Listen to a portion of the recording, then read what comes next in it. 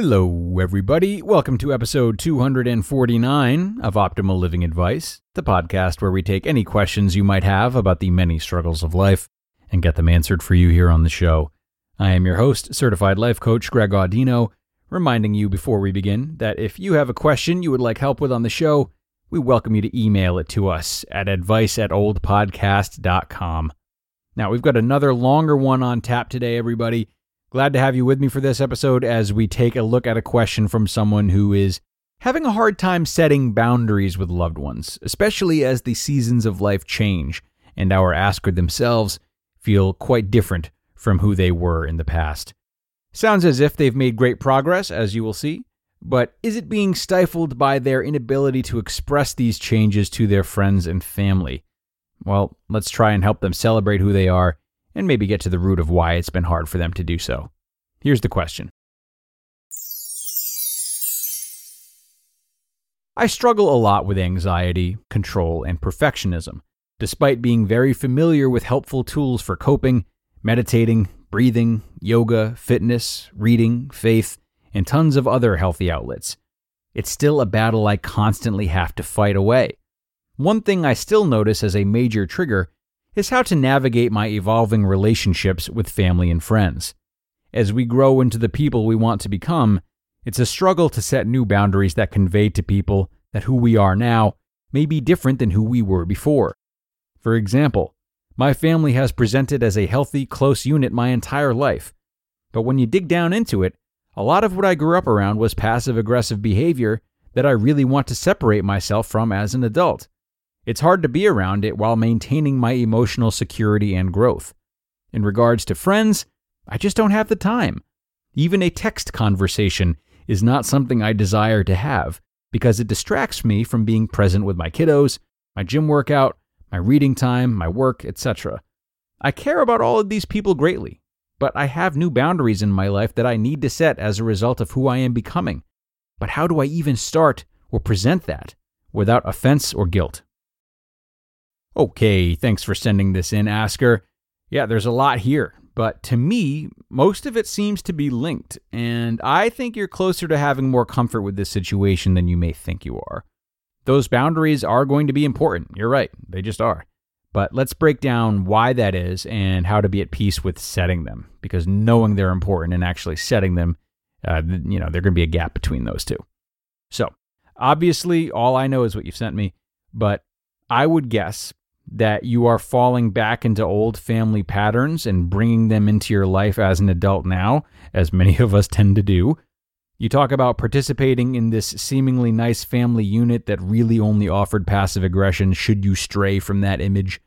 It is possible that you're assuming you'd be met with the same passive aggression from family and friends should you choose to express the version of yourself that you actually want to be now. It feels like it could very much be the same plight just as an adult. But that's the thing, you are an adult now. Even if you would be met with the same passive aggression, so what? What power do they have over you? Based on your description of your situation and of yourself as a perfectionist, well, it sounds to me like you're trying to be more perfect for your friends and your family than you are for yourself. I say that because you've laid out pretty confidently the things that you'd like to do, and you seem to do a lot of work in cultivating the person you'd like to be, yet you won't allow yourself to create boundaries that give that version of you a chance to breathe. You've described the stress of being who you are as derivative from others' opinions of you, not your own opinion of you. You seem ready to set these boundaries, but it is other people who are stopping you, or at least your idea of how your boundary setting would be met by others that is stopping you. So maybe I'm assuming too much, but again, it's this idea I'm seeing of, unless I'm perfect for my loved ones, I will be met with passive aggression. And that is where an unhealthy need for control creeps in. Feeling trapped unless you can manipulate others to accept your boundaries. This is where the work is going to come in for you. This is the most important part. Releasing the need to take responsibility for other people's feelings. You are absolutely right in saying that boundaries need to be set. Stop thinking about the response to setting them and just set them and let that be that. You can't control how they react, and vice versa, you mustn't allow their reactions to control you, which is what's happening right now.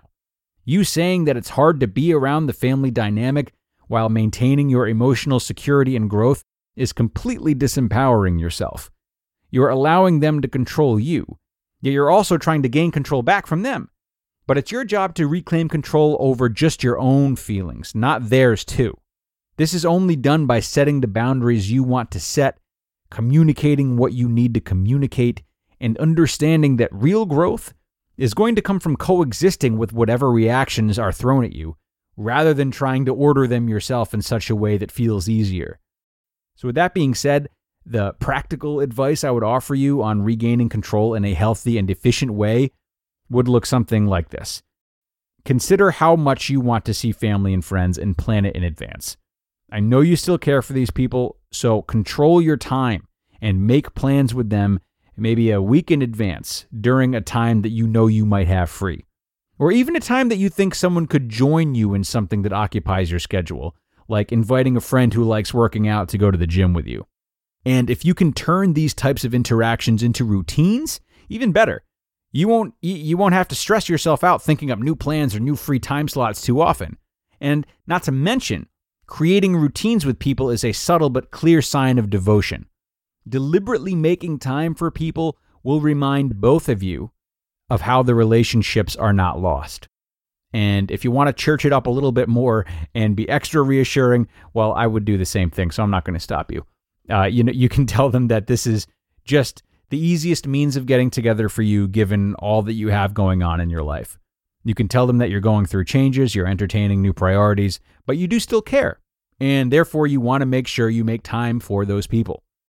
My bet is that most of your friends or closely aged family members are probably going through similar stages, and also that older family has already gone through these stages that you're going through. So they could very well understand better than you assume they will. But again, even if they don't, that is their problem. It's not yours. You can rest assured that you did your part and respected your relationship with others as well as your relationship with yourself. This is something to remind yourself of should an argument ensue, or if you were to get shamed for whatever reason, like you might have when you were younger. Of course, you can then have follow-up conversations to try to understand one another better and find compromises if you'd like to, but you did right by yourself. And that is particularly important for you to do that now and in the future. Thanks a lot for sending in this great question, Asker. I really hope this helped and that you can walk away with not only more clarity, but also some faith in how to make boundary setting work for you. And for other listeners who are having trouble setting boundaries, same goes for you. Boundary setting is not just boundary setting. Think about how to customize it in a way that works for you, works for your communication style, what you want from others, and the boundaries themselves that you're trying to enforce. Boundary setting can be as unique a process as you want it to be, but it doesn't have to be, a sit down with someone and laying down the hammer on what will and won't be allowed. That can be stressful to think about it that way. Open your mind to what it can be, get creative, and see what follows. And if you've got questions about how to do that, well, you know where to find me. That's it for this one, though, ladies and gents. Thanks for being here today, and I am wishing you the best of luck out there until our next episode on Wednesday. I'll talk to you then.